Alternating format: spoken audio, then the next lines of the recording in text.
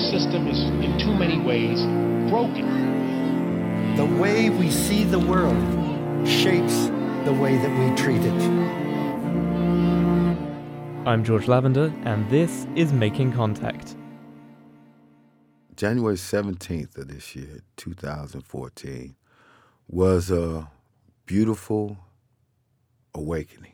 It was a beautiful sunny day. The bay looked beautiful. The weather was beautiful. It was exciting. After 16 years, Monte Kevin Tindall was released from San Quentin State Prison. But at the same time, I was very, very apprehensive because now, 16 years later, I'm finna get my life back. I'm finna start on a new journey.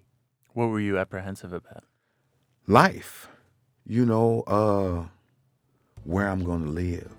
How is my family gonna react? Is the support system that I built up in San Quentin, are they really gonna be there? American prisons release more than 650,000 people into society every year. That's the equivalent of the entire population of Memphis or Boston. On this edition of Making Contact, producer Aaron Mendelson follows Kevin Tindall on his journey out of prison.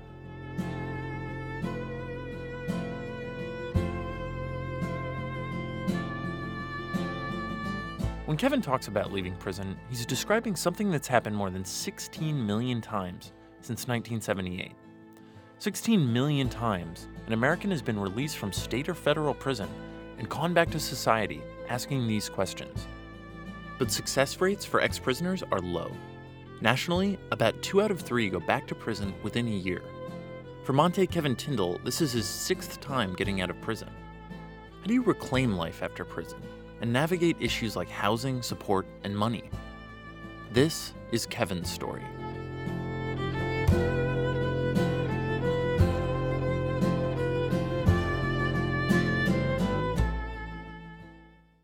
My name is Monte Kevin Tindall. Tindall goes by Kevin for the most part. I'm a 52-year-old Black African that has been recently released in the last 35 days from San Quentin State Prison. I was convicted and committed a crime of receiving stolen property. That charge earned Kevin a sentence of 25 to life under California's 3 strikes law. But he says his life's path was set decades earlier during a traumatic experience. Before Kevin talks about this experience, you may want to know that it's graphic and might want to switch the radio off if younger listeners are in the room. My mother had got raped. I was in the other room when this rape was occurring. And as a 9, 10-year-old child, hearing this rape occur, you want to go save your mother. But my mother would when I'm saying, Mommy, she's saying, no, baby, just stay in there. So I have to stay in the living room because what can I do? I was the man of the house. I'm supposed to protect my mother, and I couldn't. But then it was the family secret. So here goes a 9-year-old child holding this big old secret. I was traumatized deeply. I didn't know at the time. So months down the line, I got in my first trouble. I got arrested for the first time for stealing. But it wasn't just one incident. Growing up, Kevin moved around a lot, and there wasn't always food at home. The Los Angeles neighborhood he grew up in was tough. After he and his mom had moved to an area known as the Jungles, he committed his first robbery. I was looking out my back window one day, and I seen 2 young cats out in the back, about my age. They were robbing somebody. I came out and joined in. That was the first of many robberies. As Kevin got older, he became involved in a gang called the Black P-Stones. He responded to the support system in the gang and the money. More than anything, he says, that money was his addiction. The crimes he committed sometimes landed him in jail. The one that put him away for 25 to life came after he'd been involved in a gang for years. It was 1998 in Orange County. Me and several friends went in there with a gun and robbed the jewelry store of their merchandise. Gold chains, diamond rings, and fancy watches. Kevin was caught and charged with receiving stolen property. That was his 3rd strike. I was shocked. I was really discombobulated. What was so shocking? I got 25 to life for receiving stolen property. And he wasn't young anymore. Okay, when I got this 25 to life, I'm 38, right? I've been part of a gang. I did a lot of bad things in my life. I shot people, got shot at. I did some bad, heinous things in my life. It wasn't his first time in prison. Kevin knew the drill by now. He was just trying to do time. Trying to do time. And that means getting high, getting drunk, messing with women. That was how we did our time. Doing that time isn't easy. Prisons are not, to say the least, nice places. A former governor of Massachusetts once said that prison should be a tour through the circles of hell. And California's prisons are notorious. In 2011, things had gotten bad enough that the Supreme Court ruled California's prisons were so overcrowded that it was cruel and unusual punishment. About 3/4 of prisoners are people of color, with Black Californians incarcerated at the highest rates. Kevin Tindall had bounced around California's prison system during his stay. He'd been to 3 different prisons in 8 years. And when he came to San Quentin, he had some baggage. You know, I used to have a nickname called Killer Kev, right? And I was tired of that person. He won't really talk about why that was his nickname, just that people called him that. So by this time, after 8 years behind bars, it's 2005. Kevin is in his 40s, and he feels like it's time for something different.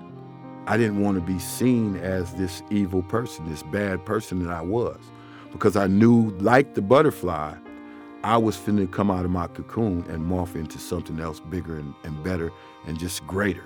At San Quentin, he started showing up for programs and taking classes. Over the next 8 years, he says he went through a personal transformation. But with a 25-year sentence, it was hard to see a future beyond prison. And then, Prop 36 happened.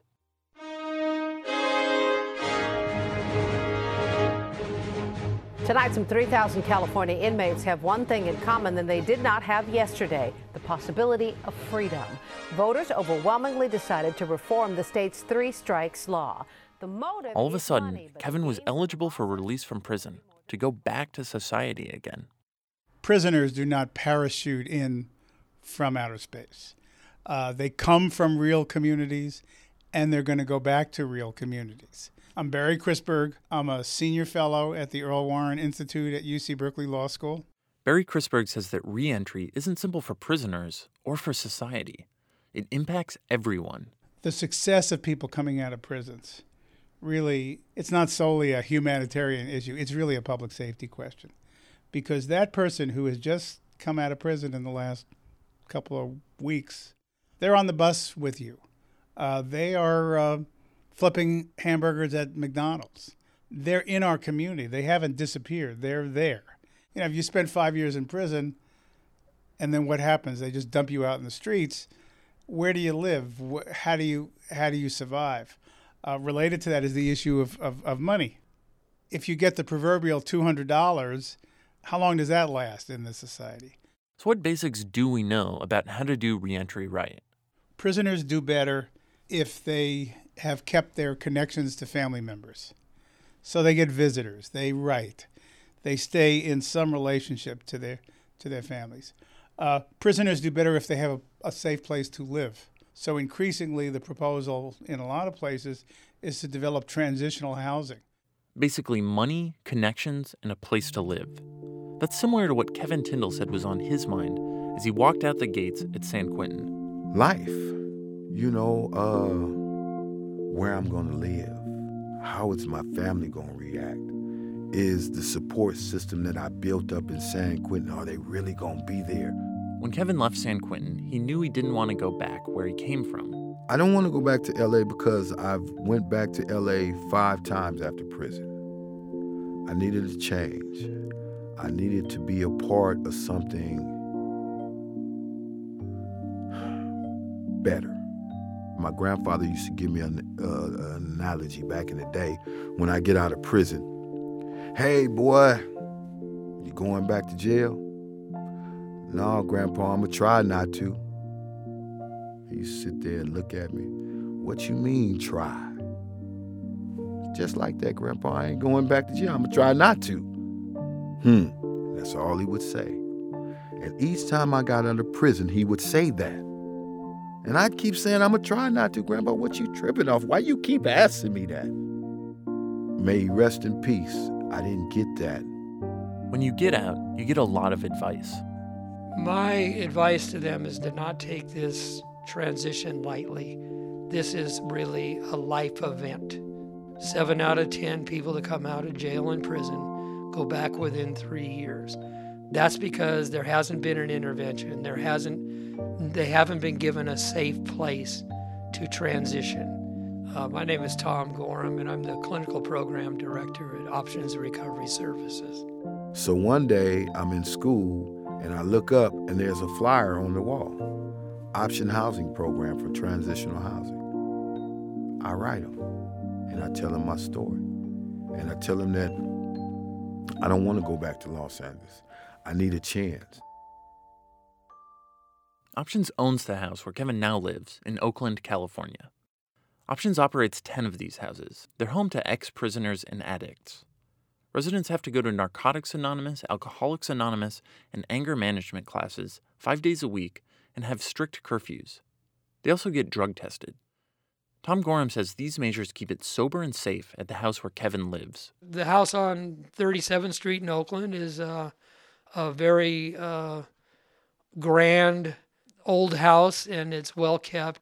It's right in the heart of Oakland, on a very nice street, but not too far from an area where a lot of drug activity goes on. In front of the house, there's a few plants. A sign in the window says private property in bright orange letters. It looks like the other houses on this slightly run-down block. Hey, you. Morning, Kevin. Morning. How are you? I'm good. Can I come in? Yeah. When I arrive, Kevin is sitting at a desk next to the front door.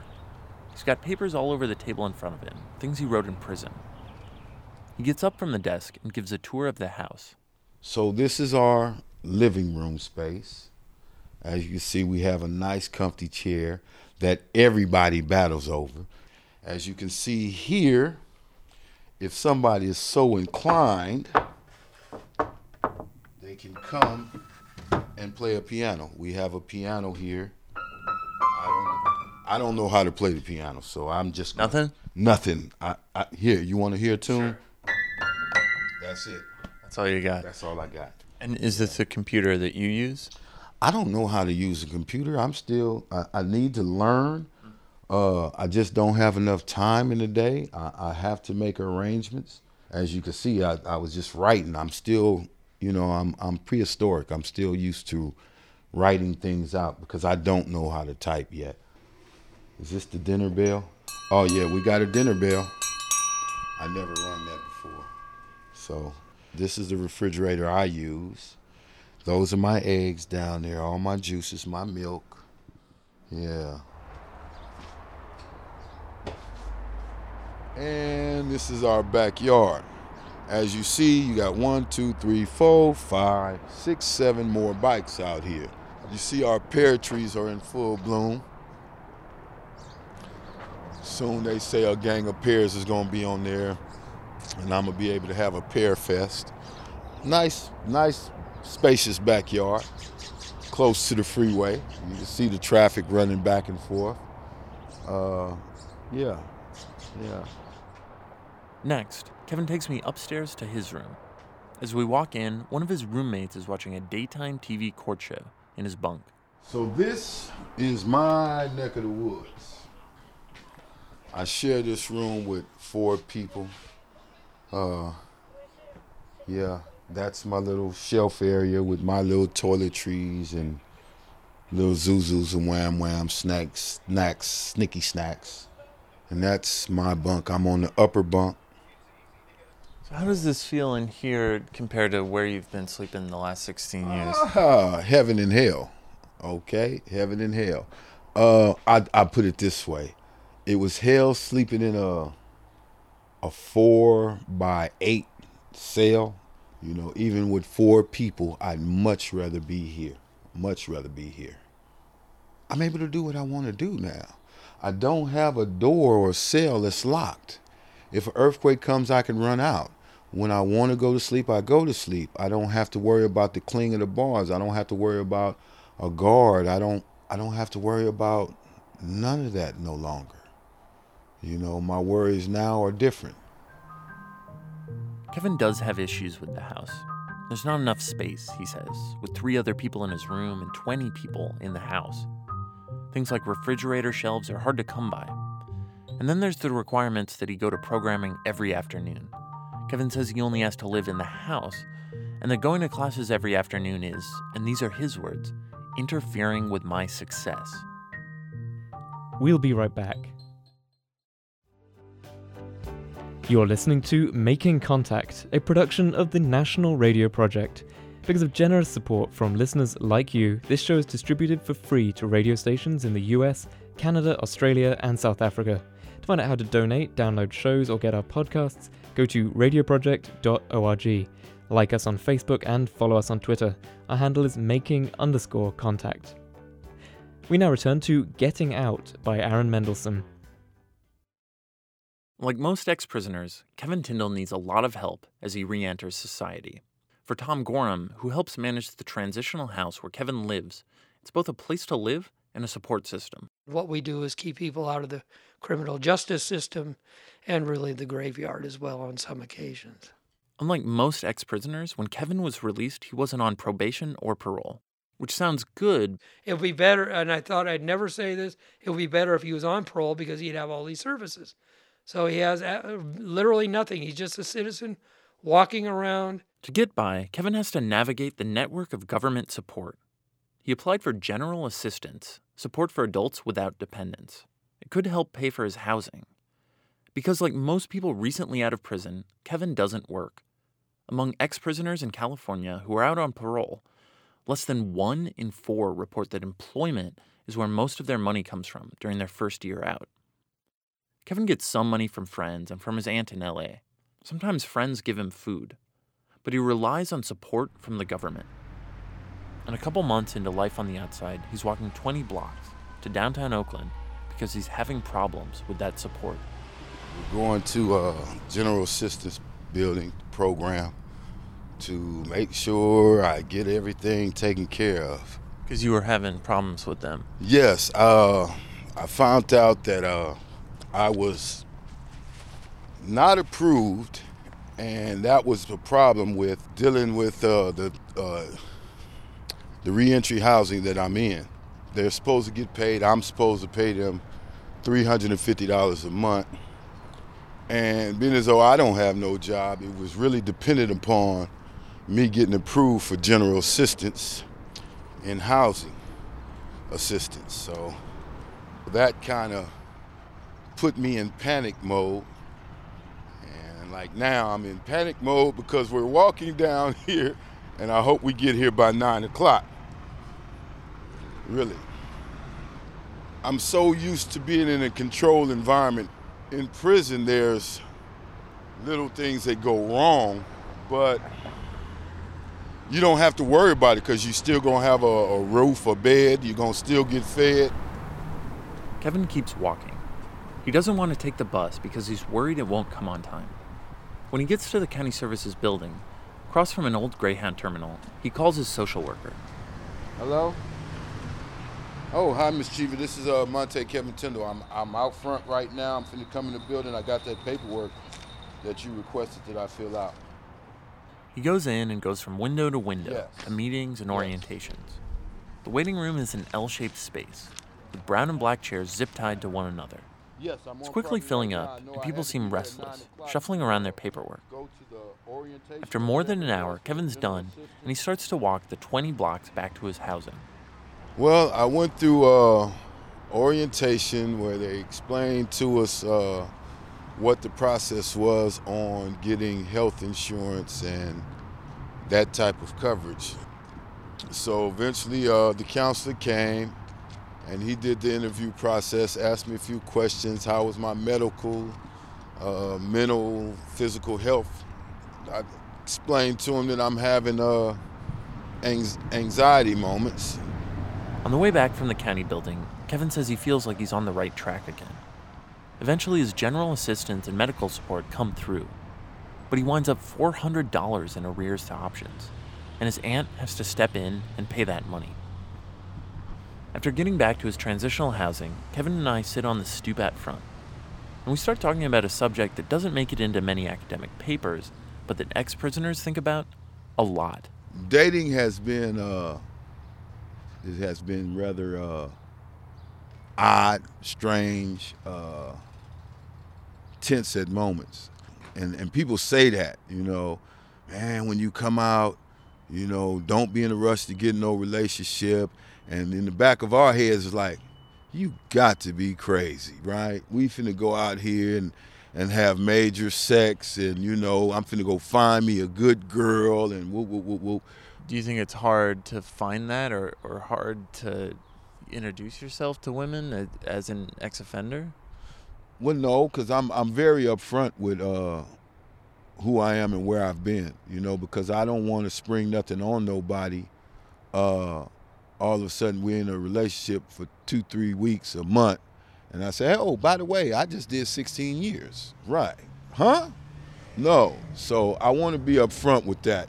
Not only for their benefit, but I just need a person to understand that, when you dealing with me, you dealing with a person that has them type of issues, that's just coming back out in society, that needs help. And if you don't know that this is what's going on, how do you know, he's just coming back out to society. He needs me to drive him around here. He needs me to drive him around there. I might have to put a few dollars in his pocket. I might have to take him out to get clothes, food, whatever the case may be. I need all of that help. Those basics that Barry Crisberg mentioned, things like food, housing, and money, those extend even to dating. Like they say, it's complicated. Another issue that ex-prisoners come up against is just how much the world has changed and how quickly it's changing. Kevin spent most of his $200 in gate money on a cell phone, his first. He's getting the hang of it, but the first time I called him, he accidentally hung up. On a February afternoon, Kevin is at a park with other ex-prisoners. Dogs are running around and barking, and birds are cawing. Jerry Elster and Gordon Brown are passing his cell phone back and forth. Programs. You got Instagram there. It's not installed though. You put games on here already, huh? No, my granddaughter did that. Them babies know how to do it. That's what I gave her the phone thing because she said, "Can I play a game?" I said, "Yeah," just to let her, entertain herself in the back seat while he's driving. I didn't think she would know how to even cut the phone on. Man, she back there just going at it. They're still getting used to their phones. Brown has known Kevin since they were both teenagers. They were in different gangs. He was Blood, I was Crip. He and Kevin are both here for a program called Pathways to Resilience. The goal is to teach ex-prisoners permaculture skills. They also get a small stipend. Kevin's a participant and mentors some of the younger guys at the park.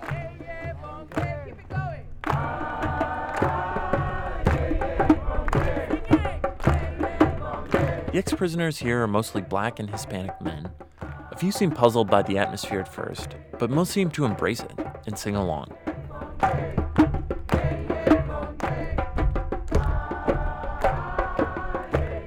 This event is about the intangibles that go along with things like money and housing. Things like releasing the past and connections. When the time comes for Kevin to burn a piece of paper and release that part of his past, he walks up and drops the paper into a gold-colored pot. I'm releasing the dehumanization of my soul. It no longer serves me. Whoa. Sure. Okay, make sure it burns. Come this way, brother. We need a human arch. Can some people volunteer for the womb for them to come through?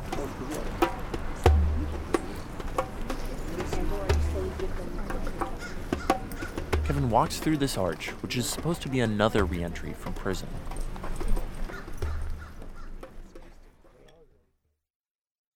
Many days after Kevin goes to his options programming, he comes to an office in downtown Oakland.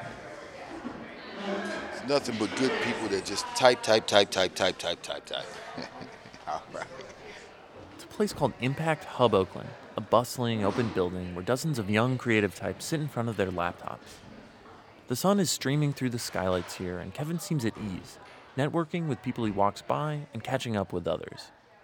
Kevin shares office space here with 5 other people. It's simple, nothing on the walls, a few plants around the room. Unlike most of the people in this building, Kevin doesn't have a laptop. But he comes here to make phone calls and meet people, to work towards his dream. I want to be able to open up a reentry facility for people coming out of prison. Most of these transitional houses now focus on alcohol and drug rehabilitation. That's cool. That's good. But I believe that there's one extra component in that, and that's to the betterment of a person's soul. I know that's what made me the man that I am today. Mm-hmm. It wasn't going to NA or AA in San Quentin. It was about being able to go back and contact that little boy that had heard his mother getting raped and understanding that pain and understanding the pain that I caused other people. Deborah Mendoza is with Kevin at the Hub today. Mendoza is a former parole officer who works with ex-prisoners. People come out worse than they go in. And then when they come out, we expect them to do better.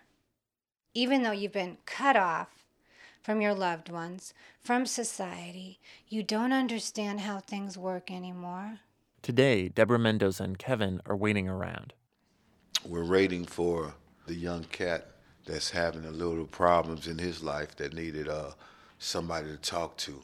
For now, they're just chatting, and Deborah worries that the young man hasn't been calling his parole officer. Sometimes people don't even understand these nuances that could help them be much more successful.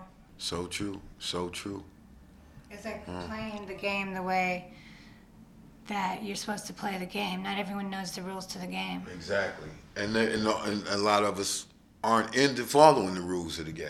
So that's the reality of it all.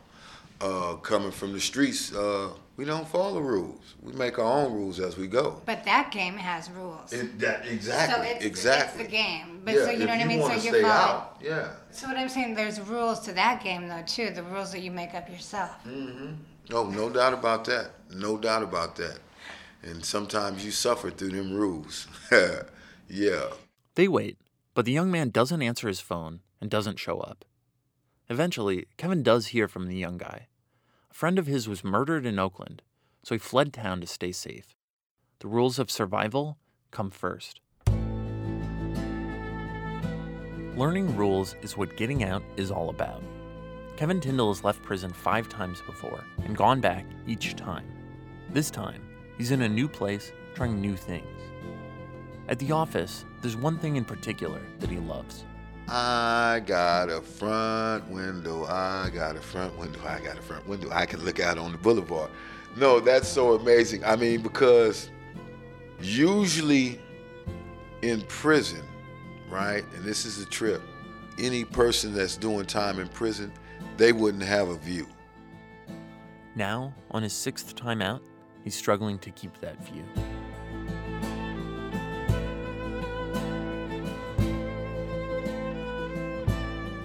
And that's it for this edition of Making Contact.